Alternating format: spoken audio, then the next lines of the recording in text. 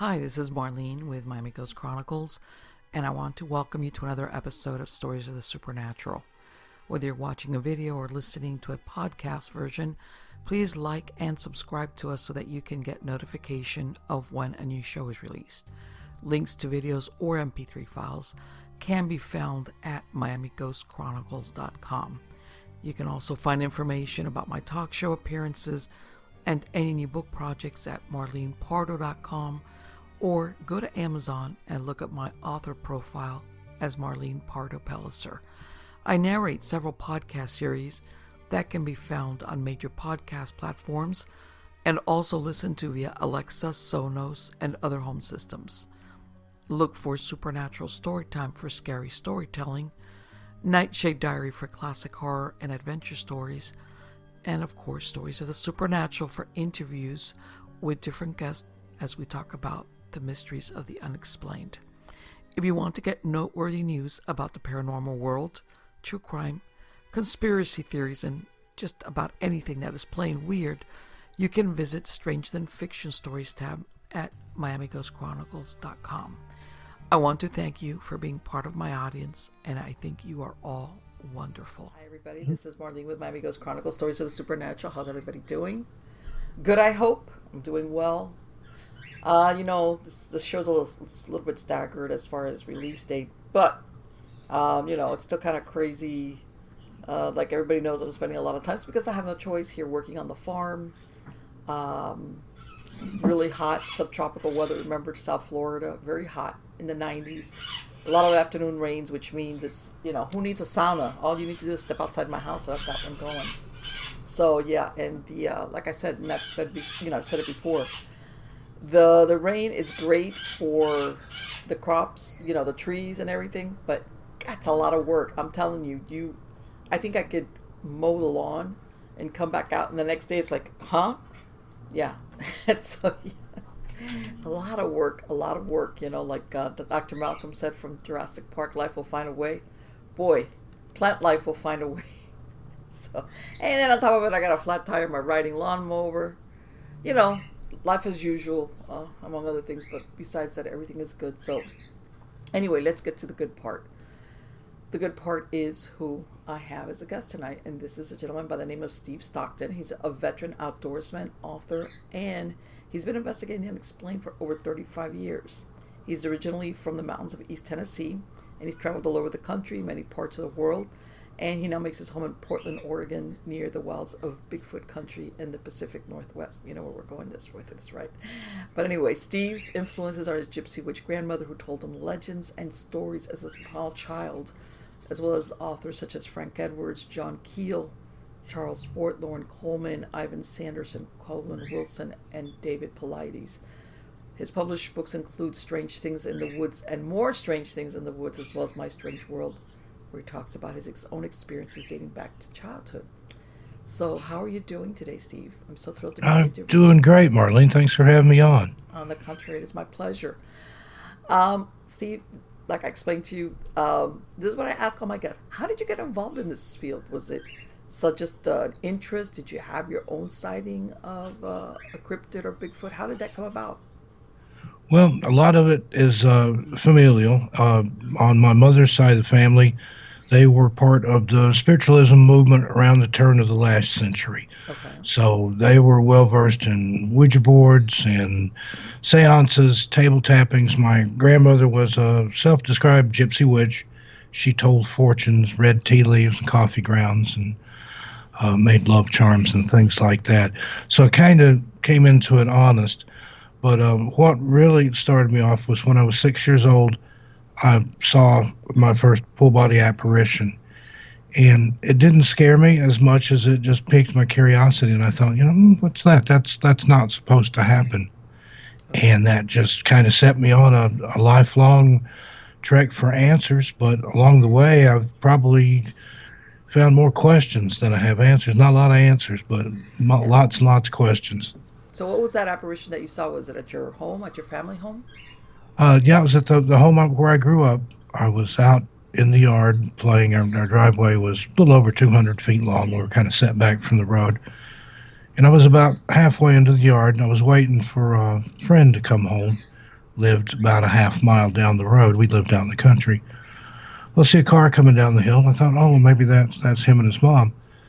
Comes down to an inverted T intersection that was right in front of our yard, and it wasn't their car, but suddenly I see a small child, a toddler, probably 2 years old or so, run out from behind the car and across in front of it. He didn't get out of the car; he came from behind it. And I was thinking, man, that kid's going to get hit because the driver didn't see what I saw. And the kid ran down into our yard, kind of catty-cornered. And little kids, sometimes when they've just barely mastered the art of walking, they will start running and then just sort of lose control and fall down. Mm-hmm. Well, that's what this kid did. But when he tripped and fell, he was gone. I mean, just absolutely gone. Wow. I didn't take my eyes off to the spot. I went straight to it. I looked. There was no hole a kid could have fallen into, nothing that I could have mistaken for a small child. I can still see him in my mind just as clear this day. Was wearing little blue shorts, white shoes, blue suspenders, white shirt, and a matching blue cap. Blonde-haired kid, kind of sandy blonde. But no clue. I don't know what it was, or I did some research and never found any kid that had been run over in that area, or anybody that even died on that area.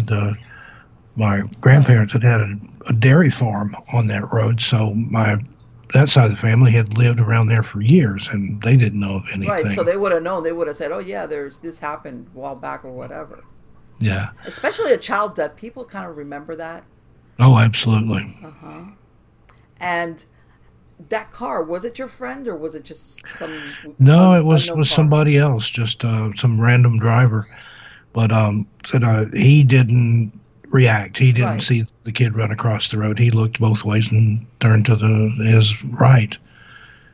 And it was just the whole thing was strange. That's incredible. Did you ever see this child again by any chance? No, that was the only time.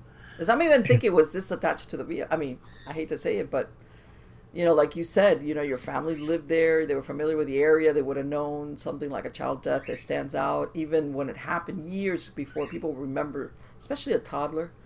I'm thinking, man, I wonder if this was attached to that vehicle somehow. Yeah, because if that had happened, it would have been a cautionary tale for me to stay out of the road. That's the way my parents worked. They tried to scare you into behaving if they could. Oh, man, let me tell you something. I hate to say it, but a lot of times that really did work with kids. Oh yeah. Nowadays, it's like, oh, you're going to traumatize your child, but you know what? It works wonders when you want your kid not to do things when they're unsupervised. But yeah, but you as a child, because you were a child yourself, you said, what? Like, in other words, he's not supposed to be there. What am I seeing? Yeah, I'm just like, that's not supposed to happen. Little kids don't run across the street in front of cars and fall down in the yard and disappear.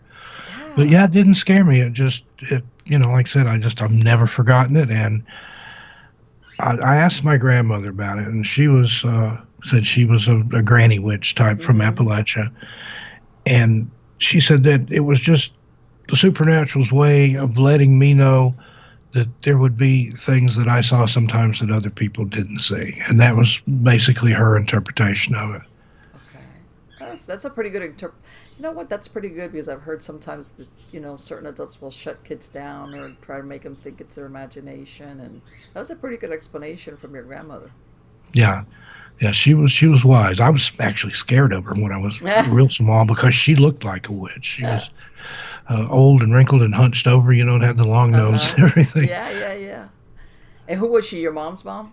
Yeah, it was my maternal grandmother. My mom's mom had 9 boys, and my mom the only girl. That was so did your dairy mom get farm. Away with murder? So yeah, I couldn't get away with anything because my mom had older brothers and younger brothers, so she knew every trick in the book by the time I came along. I bet, man. It was like, I've heard this before. Yeah, that's yeah.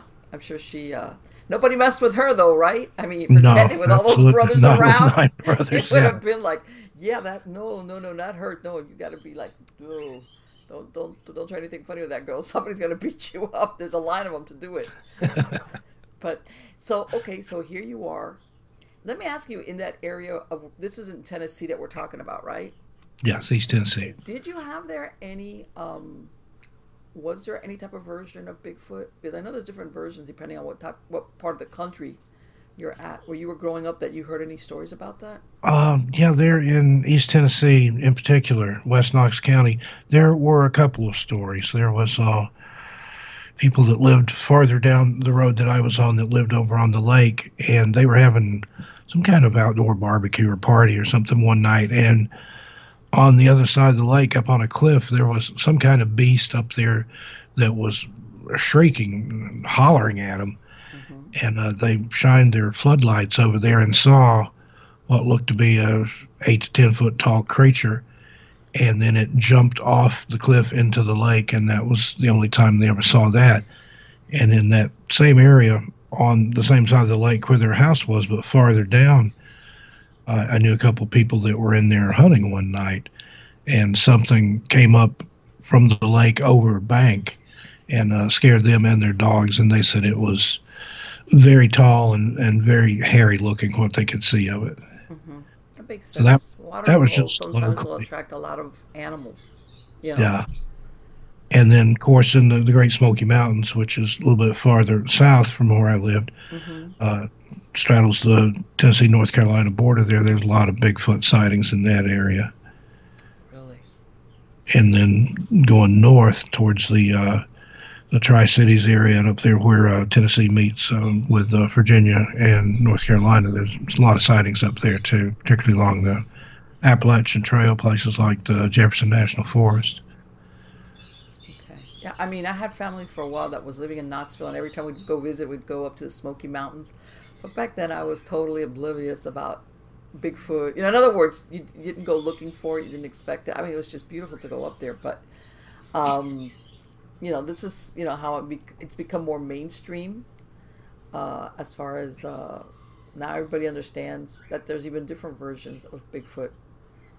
And some people, and it's really funny because some areas have known about this for years, hundreds in some cases, where everybody knows about this version of Bigfoot in that area.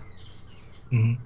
Uh, And you have a lot of unexplained disappearances in the Smokies too. And I know some of the people like to attribute those to Bigfoot. I don't know personally, but there are some strange circumstances up there, particularly like the Dennis Martin case that happened in 1969.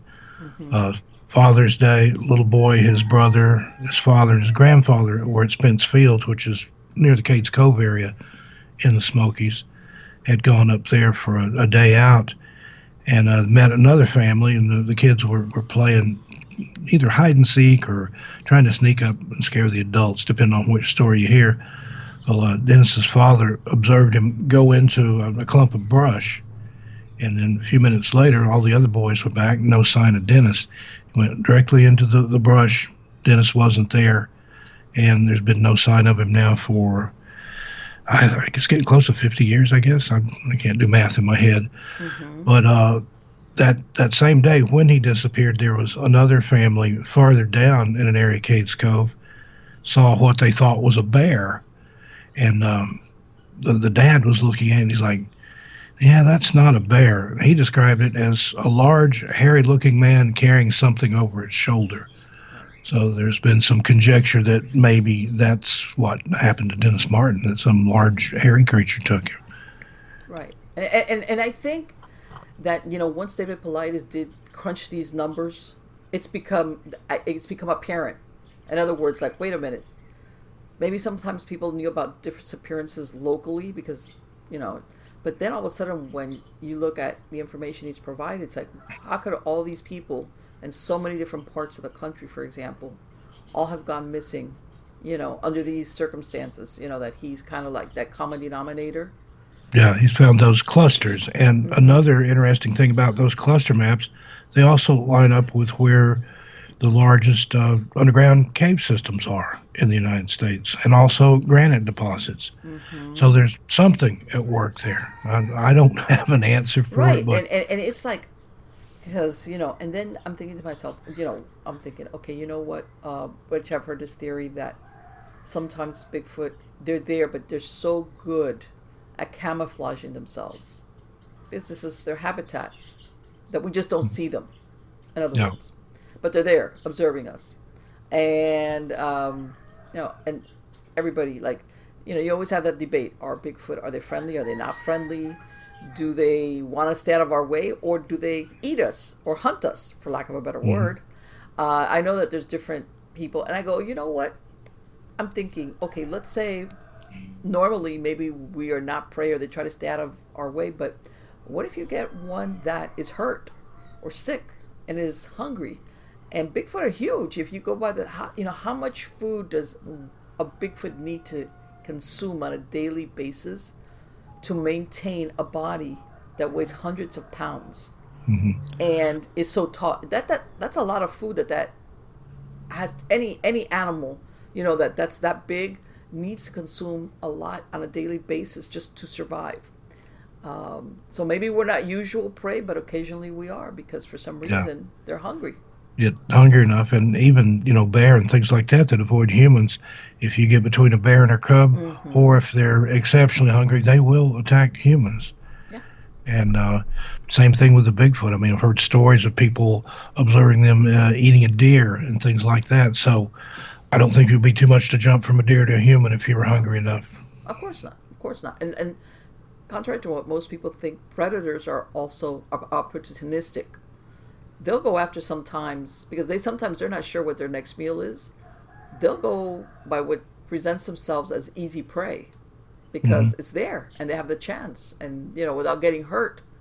So yeah, and I know there's people out there that don't want to think of Bigfoot or Sasquatch or whatever actually being antagonistic towards humans, but I think personally I'm still out on that one, because I think that there's too many unanswered questions about what they are, and how can I say it? A lot of people want to put it into the bad, good or bad. It's like, hey, when the deer brings down the gazelle, it's not evil. It's just doing what its nature is to survive. Maybe if they at any time hunt us, they're not doing it to be bad or evil. They're just doing it because they want to survive. Yeah, exactly. It's like people go on and on about shark attacks. Well, the shark, it's nothing personal. He sees you as food. Exactly. That would be like if you saw a hamburger walking through your living room and you picked it up and ate it. Yeah, that's it's like the nature of the shark. Dinner.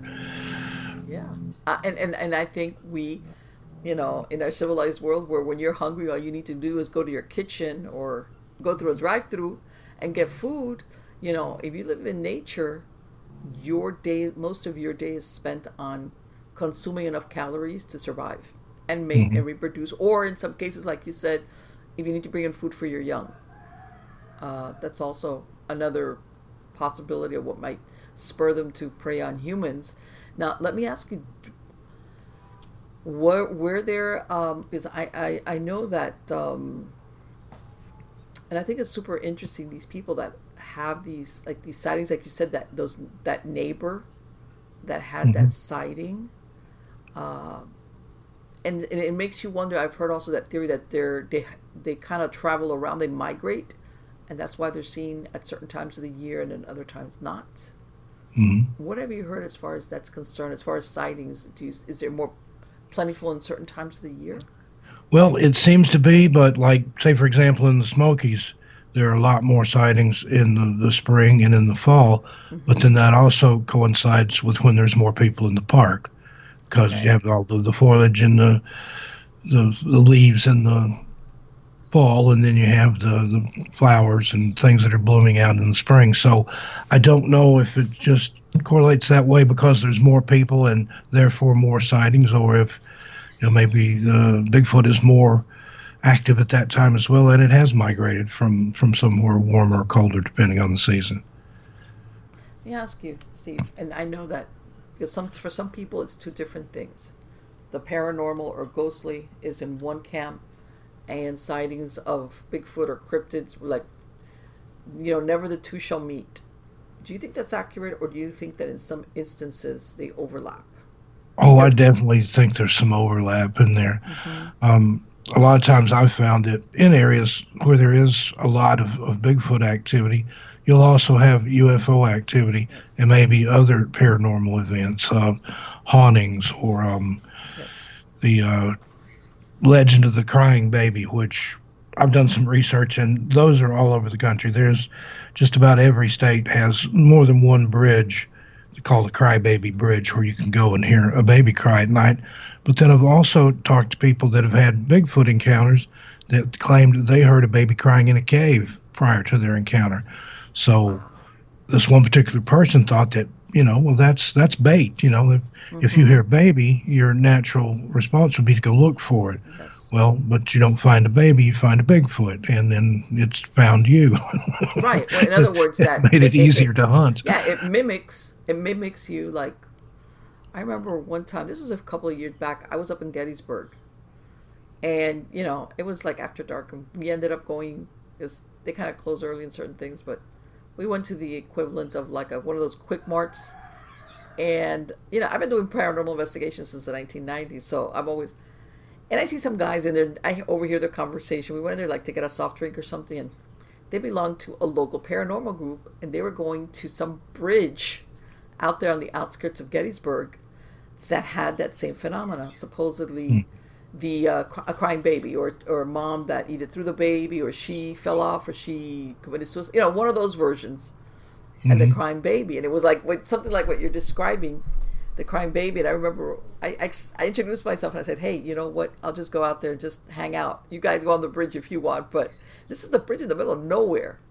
Okay, and I think this story supposedly dated back to the 20s or 30s. But yeah, I know what you're saying as far as there's some version of it.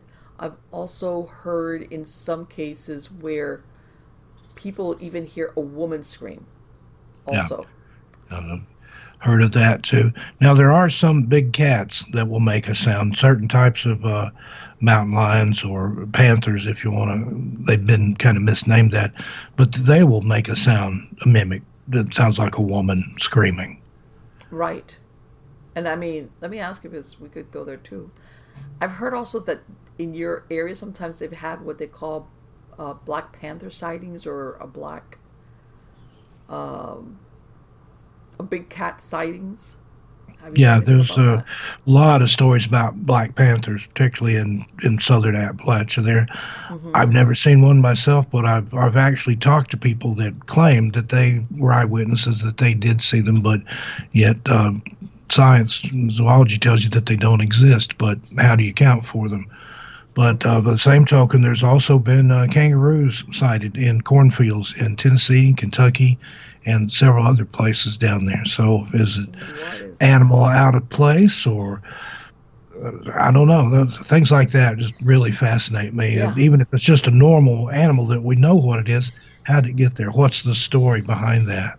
Well, I was doing research on a book I'm writing, and I was looking up things for jaguars. And you know that the Black Panthers really, if you look at them, it's just that the markings are so light that they're really not really truly black. But Hmm. anyway, I was surprised to find out that jaguars were in North America till maybe around the time of the Civil War. And then they got hunted out, and that's why you find them only like in Central America. But I didn't know that. I didn't know that in the southern states there was such a thing as jaguars. We had jaguars here in the Yeah, there's states. a cave system in Sweetwater, Tennessee. They have an attraction there called the Lost Sea. Mm-hmm. And you go in there and they have glass bottom boats and all this one. In one area there's a fossilized jaguar skeleton. Yeah. So yeah, they were native to there at one time. Yes, I was surprised. I did not know that. I always thought of jaguars as in the black ones, that when the rosettes are so light that they look black. I always thought of them as being always South or Central American animals, and no, we had them here in North America. Hmm. So, but it's very, and you know what, when you said that thing about the kangaroo, I live out here in a rural area, so sometimes people keep a lot of strange animals. Somebody Yeah. here around here has a kangaroo who gets out every once in a while. And we have like this app that people in the neighborhood, and somebody said something, hey, there's a kangaroo spotted by this. Somebody else said, oh, that belongs to so and so. I said, yeah, pretty soon there's going to be sightings of a cryptid, Hmm. because people are like wigged out who have no idea, like, what is a kangaroo doing? And somebody else around here has a kookaburra. I mean, every once in a Hmm. while stuff like that gets out. But again, normally, like I said, people will know, oh, that animal belongs to so and so. Not as in like, what is it doing in the middle of the cornfield? How did it get there? Yeah. And then there's stories in the South, and again, they may just be stories, but there's a common tale in Middle Tennessee about a circus train that Hmm. was on the way through there in I think like the 20s or so that derailed. Animals got loose and made it in the wild, and apparently there's still some out there, some exotic animals. That makes for an interesting story, Oh yeah. and it could possibly happen. Yes, of course I can. And people don't realize how um, out here, because of the climate, and hurricanes, a lot of animals have been set free into the wilds, and they've basically thrived. Monkeys, a lot of exotic birds that one time were part of a zoo or an exhibit. A hurricane would come through here and kind of destroy everything and let these animals loose, and before you knew it, they were thriving Hmm. because the climate was favorable to them, and that was that. And even now, we have a big problem with invasive species right out here in the Everglades. That's a whole other show. But um, as far as sometimes, yeah, sometimes seeing certain animals or certain things, it seems out of place. And then where I'm going with this is, and I'm sure you've heard this theory, where our Bigfoot or other cryptids is the reason that they're not seen is because they can travel like interdimensionally. Is that the reason why we just can't find one when we want to? In other words. Yeah, now I've heard that story. I've heard that people have observed them going in and out of portals in the woods. Mm-hmm. Same for Dogman, Right. which is like a really mean, really malevolent creature, apparently. Oh, let me tell you something. I'm when I hear Dogman stories, I'm like, that scares me a lot. That really Yeah, I don't want scares to me. run into one of those. No, I've heard of people like I said. I'd probably wig out if I saw Bigfoot, like really saw one. But if I saw Dogman, I don't know what I would do with that because they. I don't know. There's no for me. There's no question whatsoever that I want to be on the losing end of that. Yeah. Humans have the short end of the stick. Well, just to tell on myself, I've almost burned the house down before trying to dispatch a spider, so I can't imagine what what I would do if a dog man was after me. Yeah, and it's really weird because some people, there's some people that find them, and then there's other people that they just in the most. I mean, one of the things I think that wigs me out is I've heard of dogmen kind of hunting you or showing up at where you live at, or kind of staying close to a certain area or farm or whatever. Like, Yeah, I've heard that. Even ones that would track people maybe across states. yeah, and I'm So like, God, how maybe does get the mark of the dog man on you. He's I relentless. mean, talk about man, what a great art. But what I'm saying is, yes, I've heard those stories. I mean, sometimes it's the other. It's a you happen to go into their territory, too bad for you. But I've heard other versions where people have had encounters or sightings, and then a few days later, they start seeing things going on around where they live, Hmm. especially if they live in a rural area. And there comes a point when they realize, or they have another sighting that this thing has somehow followed them and found them. Yeah, and I think it does put a mark on you because a lot of times after that first paranormal experience, there'll be more to follow, whether it's a shadow person or a ghost or some sort of cryptid. I found that people, UFOs especially, if you have Hmm. some sort of experience like that and kind of open yourself up to it and start looking for it, it kind of looks for you too. Like a moth to a flame or something. I guess it kind of Yeah. lights you up and that becomes sort of a beacon. Well, and I'm sure you've heard some of the stores attached to Skinwalker Ranch that they've got every version of what is it that you want. They've got UFOs, they've got cryptids, they've got you name it. And I had even heard, which I heard it, I didn't hear it directly. I heard it from some other person saying that back, not now, not recently, but a few years back when they had that other team there, and the family was there, that they actually saw what looked like some type of cryptid. I don't know if they were sure whether it was a Bigfoot or a Dogman, but it was like a larger cryptid, basically coming out of like a tube out of a UFO, like being. Hmm. And I was like, oh crap, wow, And there's a similar place out here, just not too far from where I live here in Oregon. It's over on Washington State, called the Assetti Ranch. Mm-hmm. and they have everything there. They've seen UFOs, they've seen Bigfoot, they've seen Dogman, other First Nations type creatures or topos or whatever you want to call them.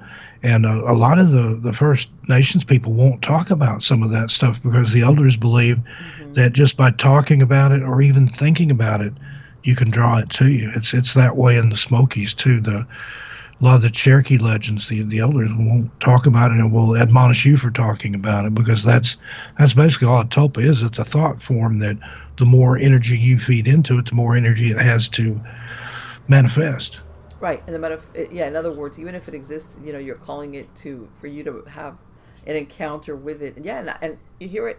As a matter of fact, a lot of times people don't realize because a lot of people look at like the Native American tribes out in the Southwest about the Skinwalker, but I think a lot of different tribes, regardless of where they're at, they have certain entities or beings that they believe in that they all come to the same conclusion. We're not going to talk about this. Right. We're going to ignore it. And it's almost like if you pretend you don't know about them, they'll leave you alone. But once they become aware that you're talking about them, so therefore you're aware of them, then that's when you put a bullseye on yourself. Yeah, absolutely. Especially in the South, like the Raven Mockers and some of those Native American legends that you don't want to attract to. That basically, once they've got their mark on you, you're marked to die. That's what they do. They eat your life out of you. What is the Raven Mockers? I've never heard of that. What is that exactly? It's some sort of entity that I don't know how it's initially attracted to you other than thinking and talking about it, but it feeds off pain and death and things like that, and they believe that it will come and consume you just for messing with it. And what does it take to? Is it ravens? Is it usually? Because I know sometimes certain, like certain traditions. It's like if you sight a certain animal, Yeah, it's like yeah, an omen kind of thing. yeah. A lot of the Native American stuff. They have a legend for every creature and every plant and everything under the sun. But yeah, there's a lot of the totem animal for whatever that is. It can be good or bad depending on the circumstance. Right. Yeah, exactly. The interpretation or the location or when. I know sometimes it could be like almost like you said, almost like this is a bad omen. Let's face it, what's worse than death? Something's coming for you. Hmm. Um, have you ever? I mean, let me tell you that story that you said about that kid. Once you grew up, did you ever have any more encounters or sightings of any paranormal beings? Not so much beings. I've had some different encounters. Mm-hmm. Every house I've lived in has been haunted to some degree, Okay. but again, I don't know if it's the house or if it was me Yeah. because I seem to attract stuff like that. Yes. In that same area where I had the sighting of the little boy, about 2 years later, I had something chase me out of the woods that I couldn't see. I could see where the leaves were being disturbed. It was kicking up leaves. I could see the branches several feet high being affected, but there was nothing there. But it was chasing me. And I ran away from it, screaming. And in fact, I was about a quarter mile from the house, and I was making such a ruckus that my mom had stepped out of the back porch to see what all the noise was about. Went back up there with my father and older brother, and they could see, where it had been, but there was nothing there. And they, named off all these animals, both wild and domestic. And I'm just like, no, no, no. I know what a dog looks like. I know what a bear looks like. It wasn't anything. I couldn't see anything. So here you were. You were still a child then, Yeah, I was 8 years old. and you're what playing around. And how did you realize that something was stalking you? Because that's what it sounds like it was doing. Yeah, there was an old ditch there that I found out later had actually been the dirt road through the area back during Revolutionary War times. Mm-hmm. And I was just kind of walking around the woods. We had a little over 26 acres with only about 5 cleared off. So it was a kid's paradise. I could wander in the woods all I wanted and be within, a short distance of home and not be trespassing. So I just kind of wandered up there and I looked down in the ditch. It was probably 8, 10 feet from where I stood to the bottom of it. and I just turned around to walk away. And I didn't observe anything in there. But when I walked away, I heard something running in the leaves, and I turned around about the time it came up over the top of the ditch and directly at me. Well, then fast forward, what, 15, so it would have been 7 years later. We were getting ready to move from there, and I was just out wandering around in the woods and happened to go back up there. And that was the first time I'd been back up to the place where that happened since it happened. And I was just kind of, I'm a lot bigger now. I'm a teenager. I'm not scared of anything. And I'm thinking, I wonder what that was that scared me when I was a kid. Mm-hmm. I walked up to the same place. I looked down in the ditch, didn't see anything. Again, turned, started walking away, and I heard that same sound, something running in the leaves. Turned around, there it comes again. Leaves are kicking up 2 or 3 feet in the air. Branches are swaying, moving. There's nothing that I can see. And I didn't scream and cry that time, but I didn't waste any time getting out of there. I don't blame you. And then fast forward about another, let's see,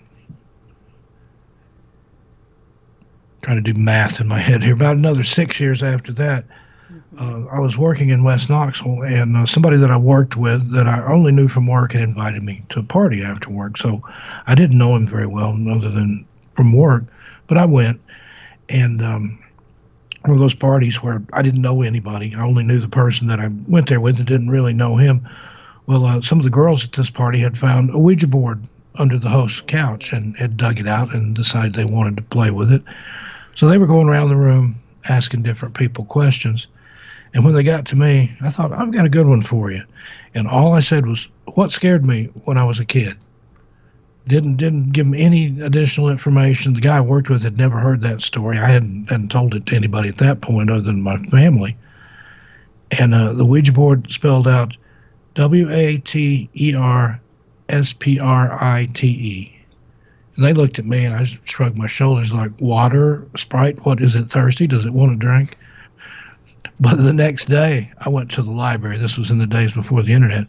And I had a reference librarian help me, and we looked up what we could find on water sprites or water spirits. Mm-hmm. And I can't remember which one it is at the moment. It's either a naiad or a dryad. One protects the forest, and the other protects the water. Mm-hmm. But it was a spirit of the water on that property, and just literally yards from where that incident happened, there were 7 natural springs that flowed into one creek, which went and turned into the lake. Wow. So according to the Ouija board, from people working it that had no prior knowledge of me, it was some sort of elemental or fae spirit. And that's as good an explanation as any I've heard. And again, this is like, of all the things that it could have answered, if it was like, how people say, well, and I'm not going to say, use your subconscious mind.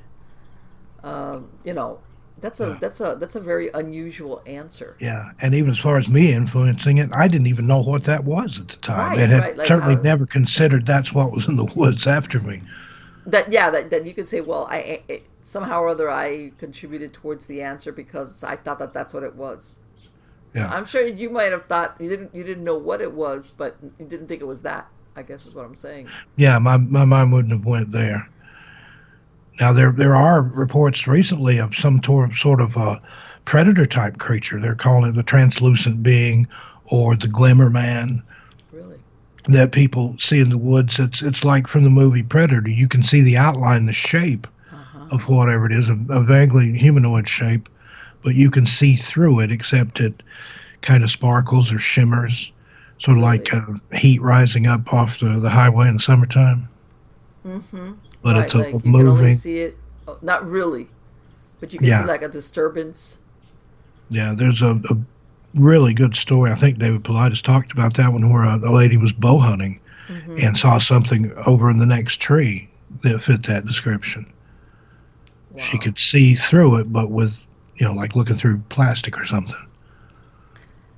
There was a guest that I interviewed, as a matter of fact, it was like 3 years ago, and he worked up by Southern California, that area up there, and he says that when they were the I guess CBP, customs, immigration. Anyway, they were out there, and this is when you got. This was back in the 90s. When you got out of the academy, basically you got, like in all jobs, the worst shift, which was overnight. Mm-hmm. And he said he wasn't there when he heard about it, that they had a lot, that they didn't have lights out there, but they had a lot of cameras that were heat signature. And that he says two guys that he knew of, that they were, as a matter of fact, they were in the same class. They all went out there. They were released to work all at the same time. They were out there and they had a Jeep or something, and they had somebody else with a heat signature camera and where they were at, because basically they're in the middle of nowhere. That's part of the job. And that this person told them, they said that they heard some weird noise, and there was like a small creek running through there, and they heard something splashing, but they couldn't make out what it was. And they said this was a really shallow, small creek. It wasn't like, oh, something's, they couldn't make out. They were hearing something, but they couldn't make out what it was. And then I guess they raised the person that had the camera and said, hey, do you see it? And the person, I don't know, I don't remember if it was a superior officer or somebody, says, I want you to get in your truck and I want you to leave right now. Do not argue with me. Do not, just do what I'm telling you right now. And they were like, oh, okay. And apparently whoever was manning that heat signature camera out there was seeing something equivalent to what you were talking about, something that was like 8 or 9 feet tall. Wow. That they could pick up with heat signature, but they weren't able to see it. They could hear it. They could hear something out there, and this, of course, in the middle of the night, but they just couldn't see anything. So they were like trying to figure out, what is that?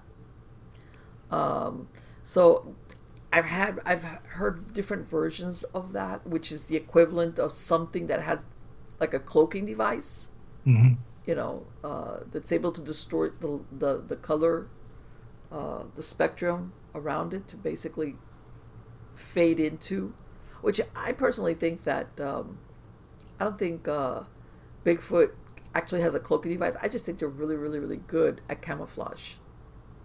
Yeah. That you just don't see them. I agree. I think this is something far removed from Bigfoot, and I think you're right. I think it is some sort of technology or something that we're not aware of and not supposed to know about, that sort of thing. Yeah, no. They, as a matter of fact, he was telling me, well, when they got back, they finally, the next day, they went to the superior and they said, hey, you need to tell us. Well, why did you tell us to leave it? The guy, the superior officer, didn't want to talk about it. He just said, that's fine.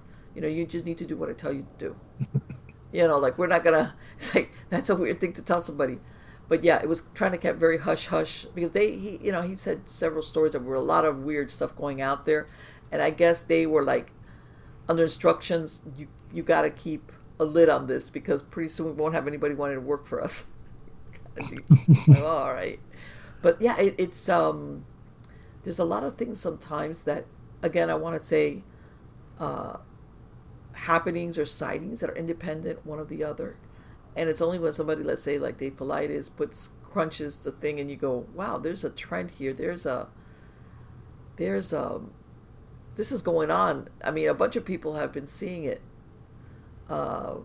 Same thing. I remember with the Skinwalker Ranch. I remember I was doing research for something else, and I looked it up, and I looked up, we're back in the 50s, one of the original guys he lived out there, by the way. He was a high school teacher. He published a small article in the paper there about them spotting a UFO or UFO lights out there in the 50s. I found the newspaper article about that. So this wasn't something that just happened when that last family was living out there. Apparently they had very unusual sightings for years and years and years prior to that. And of course, the land had a reputation already. But again, that connection with the UFO and paranormal, I've gone to, there's a local group that meets here that they, MUFON will come down here occasionally and put a presentation for them. And how people get together after the presentation and they talk, and I've had people come up and talk to me and tell me that they've either had a sighting of UFO or even extraterrestrial, and all of a sudden they start having paranormal events taking place in their house, and they cannot figure out why. Mm-hmm. It's like Yeah, that seems to be very common. And again, it's, what's the connection there? What's the correlation? Or exactly. back in the day, some of the first modern UFO witness cases, they would be visited, by the Men in Black. Even though they hadn't talked to anybody about it, they would have people show up and tell them not to talk about it. Right. And this So was there's beyond more the work before there. the time of the internet, or that how could Hmm. they find out about this? Like So it, or it all kind of ties together. Like John Keel wrote about the Mothman there in West Virginia. That was heavily connected with Men in Black and UFO activity. That same area, there's a lot of Bigfoot sightings there. There's also a lot of caves. So what strange. let me ask you this, Steve. That's very interesting. I mean, I went down there and I were the Mothman, and I saw everything that they had there in the town, and but I didn't know that you mentioned something that there was prior to the Mothman sighting or after, as far as the sightings of Bigfoot. When did that happen? Those came later, like I want to say, like in the late '60s, early '70s. Okay, okay. Um, So in other words, but it was like, okay, this was like the opening for paranormal events. yeah, and then it started even before the Mothman spottings. There was UFO activity in the area. They talked about seeing unexplained lights around the munition area and the Chief Cornstalk hunting reserve there, and then that those were also areas where the Mothman was later spotted. Right. Exactly. Exactly. That it's almost like, and then we could go back to that. Was there a tear there in an inter or intradimensional portal? Hmm. Whether it's a And rip or an actual doorway, who knows? I've found a lot of other cases like the Flatwoods Monster in Mm-hmm. Flatwoods, West Virginia, for example. That's another one where there was lights in the woods and lights flying over the houses and hearing things crash in the woods prior to that being seen. And then Right. just about any of those, particularly the Appalachian cryptids, the Hopkinsville goblins in Kentucky, those were sighted after what was a UFO encounter. What was that last thing you mentioned? The what goblins? The Hopkinsville goblins happened, I want to say, in 1952 in the Kelly Hopkinsville area in Kentucky. There's a family had observed a light crash somewhere. It's almost the same story Mm-hmm. as the Flatwoods case. And the dogs started barking, and they looked out, and there was a little man about 3.5 feet taller, a creature, somewhat humanoid in shape. Okay. And some of the menfolk grabbed their guns and went out and found that they were all over the place. They tried shooting at it, and it would just skitter away. And basically, all night, these creatures tried to get in this house. And there was one guy that had walked out on the porch to look. One was on top of the porch and reached down and grabbed him by the hair of the head. And they finally, I think around daylight, they made for their cars and drove to the sheriff's office, brought the sheriffs back, and of course there was no sign of anything then. But it's a real interesting case out of southeastern Kentucky, Pulaski County, I think. Wow. You know what? And little things sometimes they scare me more than big things. I hate to say it. When people start talking about little 3 foot things, it's like, oh my God, this is not going to be That show up good. and try to get in your house and reach through Yeah, the oh window and man. grab you by the hair and things. You Yeah. see that? Yeah, I saw something 3 feet like dart behind my TV. You hear this? It's like, oh, this is not good. This is not good, because I've, what? Of all the times I've heard sightings, either if they were firsthand or people retelling, it's just it's an announcement that whatever is there is not good. Hmm. It usually is pretty dark. And then as far as attacks go, then out here, also in Washington State, just in the shadow of Mount St. Helens, is where the Ape Canyon Bigfoot attacks happened in the 1920s. That's a famous case where some miners were trapped in a cabin by a group of Bigfoot, and the creatures threw boulders onto the cabin all night. There was even one part of the story where a big hairy arm came through and tried to grab an axe, Oh crap! and they supposedly shot one of them up on an overhang, and it fell down into the valley there. And I can't remember the gentleman's name, but one of the witnesses that it happened to wrote a little book about it. And they called them ape men. At the time, they didn't, think of Bigfoot or Sasquatch or anything like that. And recently, there's been a paranormal group that they're being kind of secretive about it, but they've been going up there and they think they've located the place where this cabin once stood. Okay. And if so, then near there, they're thinking there might be a Bigfoot skeleton from the one that they supposedly shot and killed that fell 300 feet off a cliff. But who knows? I haven't heard any updates on that in a while. That would be very interesting. As far It as would be some provenance. That would be awesome.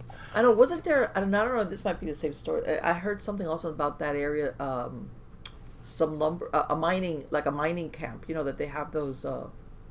They fell the trees up in the Northwest, and there was a logging camp that also had some type of encounter, also with Bigfoot or something. In other words, it was unpleasant. Something was really decimating the people out to the point that I think some of the lumberjacks just like, we're out of here. See ya. Bye. That's it. We're leaving. Yeah, I know the story you're talking about, but I can't think of the details right now. But it was exactly. one where the Bigfoots were so upset they were like damaging bulldozers and some of the equipment that they were using for logging and things. They were upset. I can't. I'm pretty sure it was somewhere in the Pacific Northwest here.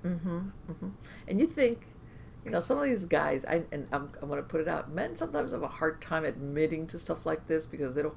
So when men come out and say that, especially, it's like, you better believe they're scared. It's like, I don't care what anybody thinks. I'm out of here. Like, I don't care. Yeah, especially loggers and miners, people like that. They have to be tough. They climb trees and go underground and things. And then for them to admit that, something scared me, that takes a lot, I think. Yes. And I think that that's why a lot of them, when they actually, and I tell everybody, for every story that you hear from somebody, there's a lot more people that never talk about their experiences. Oh, absolutely. That's what my first two books are, Strange Things in the Woods. That was me talking to family and friends of family and things like that from basically childhood on. I was a late in life, unplanned baby, so my parents' friends were all their age, and my parents were the age of my friends' grandparents. So if I went somewhere to visit with my parents, there were no kids for me to play with. So I'd sit and be quiet as long as I could. And then when there was a lull in the conversation, I would ask whoever we were visiting, do you know any stories? Do you know ghost stories? Have you ever seen anything weird? And a lot of them were reticent to tell you about it. Sure. You almost had to drag it out of them with a chain. But then once you got them started talking and they realized that you were listening and that you weren't going to make fun of them, so that fear of ridicule quiets a lot of people. But I gathered stories that way. And it's just amazing, since I've published both those books, the people that have come to me and say, I read that story. That makes me want to tell my story. That makes me feel good, because otherwise there's stories that might not have been heard. And then all these stories I've heard, I've sort of preserved those. Right. And then the third book came along. I do a lot of radio shows and interviews like this, and inevitably either a caller or the host would ask, well, what about you? Have you ever had any experiences? We kind of did it backwards this time. But that's where my third book came from, My Strange World, and that's a book of some of my encounters from childhood up to now. Okay. And now I know that what you're talking about as far as people retelling, sometimes a lot of them will spend decades with a story kept to themselves. So you know how even amongst family, you kind of get the reputation. Yeah, he's the one that back in 20 years ago saw that. Yeah. And they don't want it, so they don't even sometimes. They go almost half their life not talking about it, and all they need is a sympathetic ear to actually talk about it, or with somebody. And it just kind of opens them up, and they kind of relive it. I've had people like, get kind of, you could tell they were shaken or upset when they're recalling this story because it affected them at such a base level, even though it had been years and years ago when they started talking about it again. And you could see in their eyes that they were reliving it. And that was some of the most fascinating stuff, I think, because there was no reason, for anybody to lie or to just make up a story. It was people that I knew and grew up around and trusted. In a lot of cases, it was family members. And, there would have been no point in deceiving me. Now, there were certain wild tales that were told, around the supper table, around the campfire, and things like that. But this, I looked more for the personal experiences and not local legend or folklore or anything like that. Like, crime babies, like those are everywhere, apparently. Right. Like the Phantom Hitchhiker kind of thing. Yeah. Yeah, yeah, those are everywhere too. There's one of those in the Smokies. The Phantom Hitchhiker of Roaring Creek Motor Court or Motor Trail, Motor something, Roaring Okay. Creek. Yeah. There's And something, and some of the, a lot of people think put it into the urban legend, but I could see in some cases where they might have some validity. yeah, I think there's some truth to some of it somewhere, and maybe it just got passed along, and the people changed the location instead of having to try to explain. Well, it happened, here or in Route 44 in Massachusetts, where there's a famous one up there, and just changed the location because the Roaring Fork Motor Trail, that's the one I was trying to think of. Hmm. It's exactly the same. A girl perished in a fire in the woods in one story, and she keeps trying to get a ride back home. In the second version of it, she was killed in a car crash on that road after a date, and she's still trying to find her way home. People that pick up the hitchhiker, a couple of different tales there. Sometimes she'll borrow a coat because she's cold, or she'll just simply vanish when they get to the home. And in all the cases, parents will usually come to the door, usually a mother, and say, and she'll show them a picture, like, yeah, that's her. Like, oh, that's my daughter. She died tragically 20 years ago, and she keeps trying to get home. And in the cases where a coat or garment was buried, it'll be found when they go to the cemetery where the person's actually buried. It'll be folded neatly and left on the grave. But that story, those little variants of it, but it's pretty much the same Yes. all around the country. That the ones that I've collected. Yeah, it's kind of tailored to the area, Hmm. whatever it might be. I've heard of that's something like, but in some cases, I know some people have done the research, and there is a correspondence, like an actual that tragedy did take place. Because there's others that when you look it up, there's no reference whatsoever to any girl getting killed or any accident. And there's others that they've actually said, yeah, it does show that this did happen. Now, as to whether it really is a phantom hitchhiker, you never know. But still, as far as but the thing that you were talking about, when people are retelling this story, they're telling me they're deeply affected. I tell people, you know what? Especially people that don't go looking for it. They're not ghost hunters. They're not out in the woods hoping, Sasquatch hunting, whatever. They're just doing whatever they're doing, and they have an encounter or a sighting, which basically turns your sense of reality on its side. And that's a Absolutely. difficult thing for people to grapple with, because you have to be asking yourself, well, if this is possible, what else is out there? Yeah, it'll absolutely stand you on your head if you, especially people that have never ventured or never given much Yes. thought into that. And you still get some people that are in just deep denial that, well, I've never experienced anything paranormal. And then they'll be, but there was this one time, and then they've Yeah, got a I story know like, they've got there one you go, like, story. oh, but it wasn't a ghost. It was just, my imagination, or I'd been working too hard, or something like that. But Right, if ghosts were real, that's what it would have been, one of those type right. explanations. And I've told the story. I have an aunt. She's a very no nonsense personality. No nonsense, And whenever anybody brought that, anything with the paranormal, and be like, "Oh, that's all blah, blah, blah, blah. People, like you said, wild imaginations, people lying." I remember one time, this was a few years back, we were having some type of conversation. I don't remember it. And her and my mother were, when they were young, they were sent to what's it called, a Catholic boarding school. All Mhm. right, where they had nuns. And it was a very old building, and it was one of those compounds where you have the convent, the school, and the church. And of course, this was, girls were kept separate, whatever. She said she was a little kid. She was around 6 or 7. And she says one day she's sitting in her classroom, and she says she looked towards the door of the classroom, and she sees an altar boy standing there, a young altar boy, with this very sad look on his face. She's a little kid, and she says, she's thinking to herself, where did he come from? What is he doing here? And she says that she thought it was really weird because his face was, he was so sad looking. But part of her mind was, he's not supposed to. He was dressed like an altar boy. Like, what is he doing here? This is a school, and he's, they don't. This is where the girls are, and she said she looked away, and then she looked back, and he was gone, like flash. There was no, and she kind of was like trying to say, "Well, I didn't know," and I was like, "That was a ghost. That was a ghost." Mm-hmm. And like you said, any other time if people talk about ghost stories, he was like, "Oh, come on, that's not real." When she told that story, I looked at her and I go, "Really?" She's like, "Well, no, I mean," and I was like, "Yeah, okay, where did this little altar boy come out of?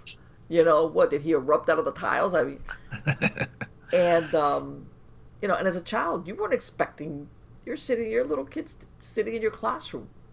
Mm-hmm. So, yeah, I know what you mean as far as people, even the staunchest of people that are in denial about the paranormal or ghosts, sometimes, like you said, you catch them at the right moment, they start talking about their own experiences. Yeah. And I found that a lot of it occurs during childhood. And I think that's because the younger you are, you haven't been programmed. You haven't been trained to not believe in it. Uh-huh. And that Yes. just that ability to believe can make things happen sometimes, I Sure. think. Sure. Yeah, that suspension of disbelief. In other words, you see what's there. You don't try to filter it as in, how could I be seeing that? That's not supposed to be there. I'm sure you've heard people see what they expect to see. When you're a kid, you just, hey, sky's the limit. Whatever's there is like, wow. Just like when you described, which is such an eerie tale, this thing about this little boy basically popping out from behind a car. Like, of all the things that you think that you could expect to see, I'm sure that was Mhm. probably the last thing. Yeah, I had no idea, that was going to have any kind of encounter or anything like that. And then there it was. But in retrospect now, I think it was attached to the car somehow. Yeah. And since it came from behind the car and maybe, a body had been hidden in a trunk, God forbid, or something, Yeah. like that.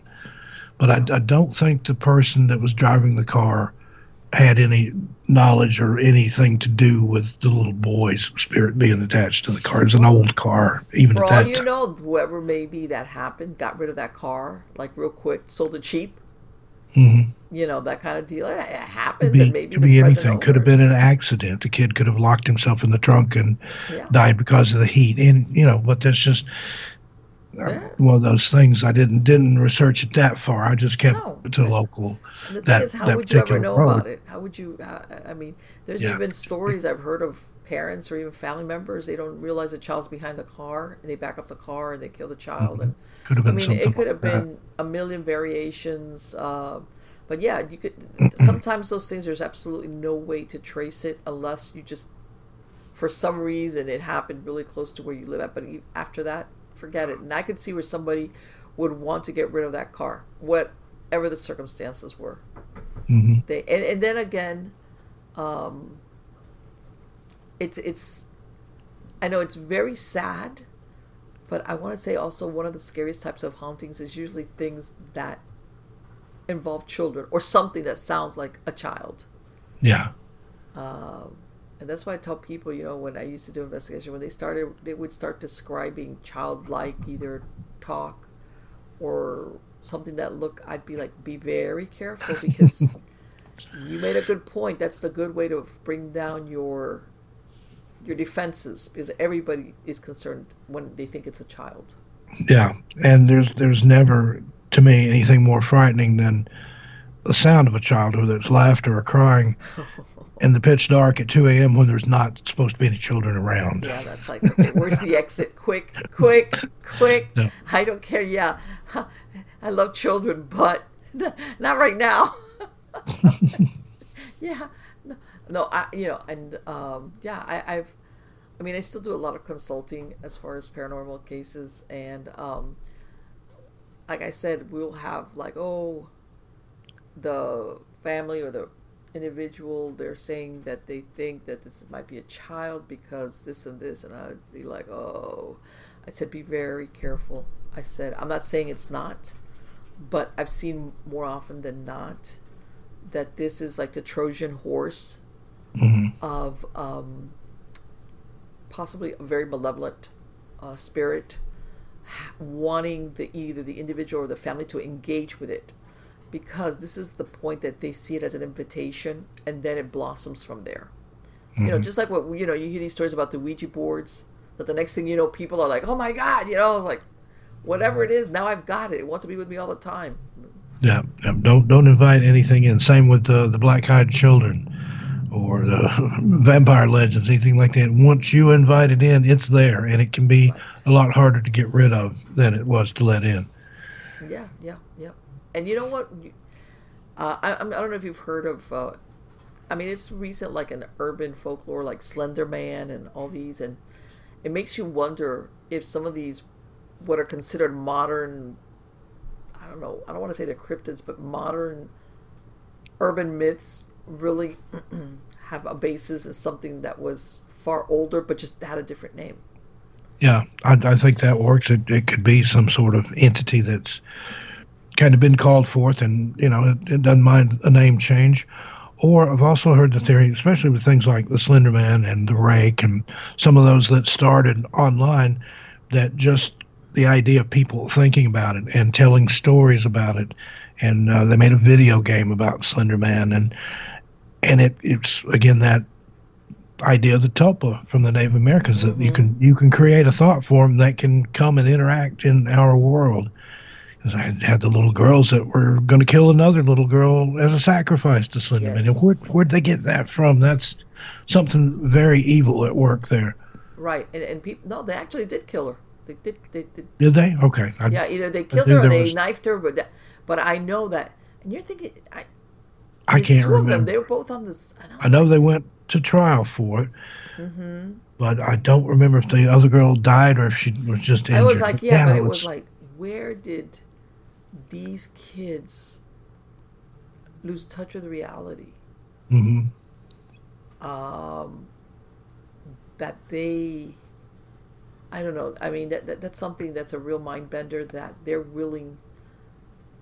Because when you're young, especially when you're an adolescent, you think of stupid things and you get scared easily and whatever. But between that and actually wanting to harm or kill another human being. Mm-hmm. And think that it's okay, that this is what we need to do. This is it's like okay. That is for lack of a better word, you definitely, you see, I would say there's possibly, without knowing the particulars, some type of spiritual attachment, obsession or possession, something in there that will take a child that maybe has some behavior disorder problems and push them that extra mile to all of a sudden, oh, by the way, hook up with another kid who's on the same page. It wasn't. Yeah. And they planned it. There was premeditation there. That I want to say that sometimes you do see some dark influence there, where you get disturbed kids that actually go that extra step. Yeah, because a lot of them, serial killers and whatnot, they'll start out killing small animals. Well, that's a sort of sacrifice. Who knows what you're summoning forth? If you can take the life of some small innocent creature like that, then anything that likes that, anything dark, evil, blood, it's going to attach to that and just, move you right along your path there. Yes, they graduate. In other words, they feed it blood, and you graduate, like you said, you go up the food chain to, ultimately, what is the most offensive sacrifice as far as human beings are concerned is another human being. Mm-hmm. But I've heard of that, and it's, a lot of people I know look at that and they say, no, this is strictly a person or a child with psychological or psychiatric problems. And I'm not going to say that's not present, but sometimes I think there's also a darker aspect in the background. Yeah, absolutely. I think there's that component of it as well. Yeah.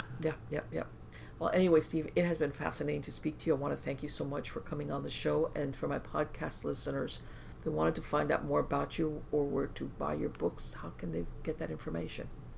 My books are available on Amazon and Barnes & Noble. Couldn't think of the other place. Noble, okay. And they're also just come out in paperback. In fact, the first two books were combined into one, re-released in paperback, and My Strange World is out in paperback now. Okay. Strange Things in the Woods is available on Audible as an audiobook. Oh, okay. I have a YouTube channel. I have two of them, actually. Okay. My main channel is 13 Past Midnight, and the other one is Missing Persons and Mysteries. And cover a lot of different stuff between the both those. The 13 Past Midnight mainly paranormal, true paranormal stories, Mm-hmm. and missing persons and mysteries is just what it sounds like. Disappearances and missing 411 type fare. Okay, perfect. All right, guys. Thank you so much. Steve, I want to wish you, do you have any books planned for what's left of this year? I've hoped to have another one out by Christmas. I'd had one that Okay. I thought was going to be ready in the fall. Mm-hmm. That one's been delayed, so I'm working on another one, maybe two by the end of this year. Okay. All right. Very well. I want to wish you then the best of luck on your projects, and I would hope that I can bring you back and we could talk some more because you Oh, got such fascinating absolutely. I've stories. had a wonderful time, Marlene. Thank you for having me on. I'll come back anytime you'll have me. Thank you. Take care. Bye bye. Thanks. Wow. See, you guys have been seeing the covers of the books that I've been flashing them. So let me tell you something. His stories are right up my that's the kind of stories I love. Okay, that I love to hear those stories, and I know some of them are firsthand experiences. Other ones are retold. Maybe something that happened to a family member or grandparent, but that doesn't mean that and I've talked about this before. I said, you know what? There's a tendency sometimes that when people hear stories that are like, oh, a few years back, 70 years back, 50 years back, 100 years back, it's like, yeah, you know what? That's probably made up, or maybe that was the person. Why? What, people 100 years ago, 80 years ago didn't have eyes in their head, or whatever? Really? It's like the people want to discount it because they think that people misconstrue or saw something that wasn't really there. You know what? I hate to say it, but contrary to now when everybody is ghost hunting or looking for a cryptid, back then people really weren't looking to have a paranormal experience. Why? Because a few years back, sometimes things like this did carry a stigma with it. Just like he was saying about people that hold back on talking about their experiences, even with their family members, and you would think, well, why would anybody do that? Because until not too long ago, when you look at the length of time that we're talking about, seeing something like that, which didn't fit into the five senses, you could get like, you would be that person, let's say in your family or in your job or in the town, or it would follow you around, and it was a negative connotation. All right. Same thing as far as having psychic experiences or seeing, like he said, this little child pop out from behind a car. You know, whereas people now talk about it like, oh yeah, and then I saw this, and I saw something walk out of my closet, and back then people, and then I'm sure you guys have heard it, especially when you're children. It's like, be quiet, don't say that, don't talk about what you saw, and you would think, well, this parent, why are they being like that with a child? Believe it or not, they're trying to protect their kid. A while back, you did not want your child to be the child who sees dead people. How's that? And some parents handled it differently. Some were like, they would take the time to explain, look, and others would say, shut up, don't ever talk about that again. You hear me? That's it. Or shame them. And I know sometimes it was the wrong approach, but a lot of times it was ultimately because they wanted to protect their child.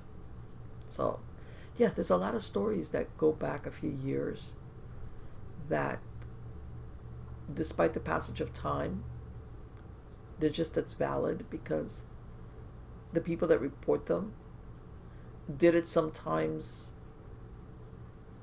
despite maybe being ridiculed, or I'm telling you, and I know that a lot of people think of, there was a time there was spiritualism going on and the Fox sisters, but you'd be surprised, there was still a good portion, and we're going to talk here about the United States, about Americans, there was still a very, very large portion of the United States that was not on board with the spiritualism thing.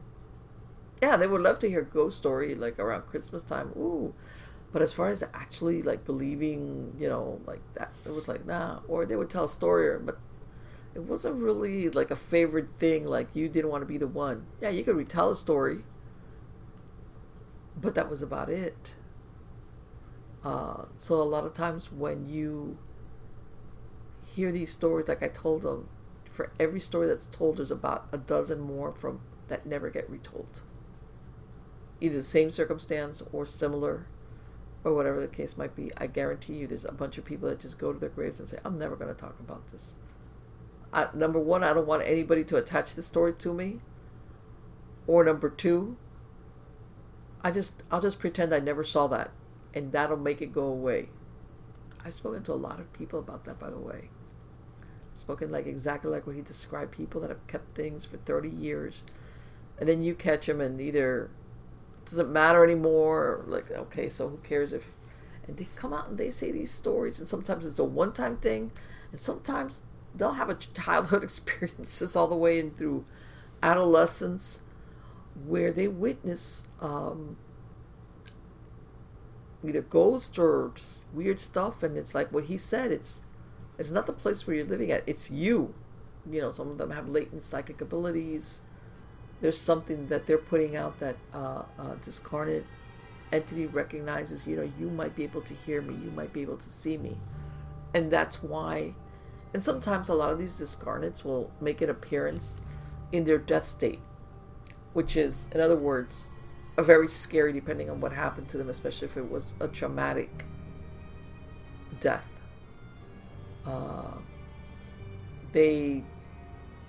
The psychic person, the medium in this case, sees them in some version of what they look like when they met their end. And in some cases, believe it or not, some of these spirits, all they want is to tell somebody, or acknowledgement, or they're lost, they're confused, they don't understand what happened to them. They're not even sure they're dead in some cases. It could be a lot of things, but again, I urge you to visit Amazon and look up Steve Stockton, and he also made mention of his YouTube channels. Either way, subscribe. And with me, if you haven't subscribed, and hit the bell for notifications. Also, you can find my books over on Amazon under Marlene Pardo Pellicer.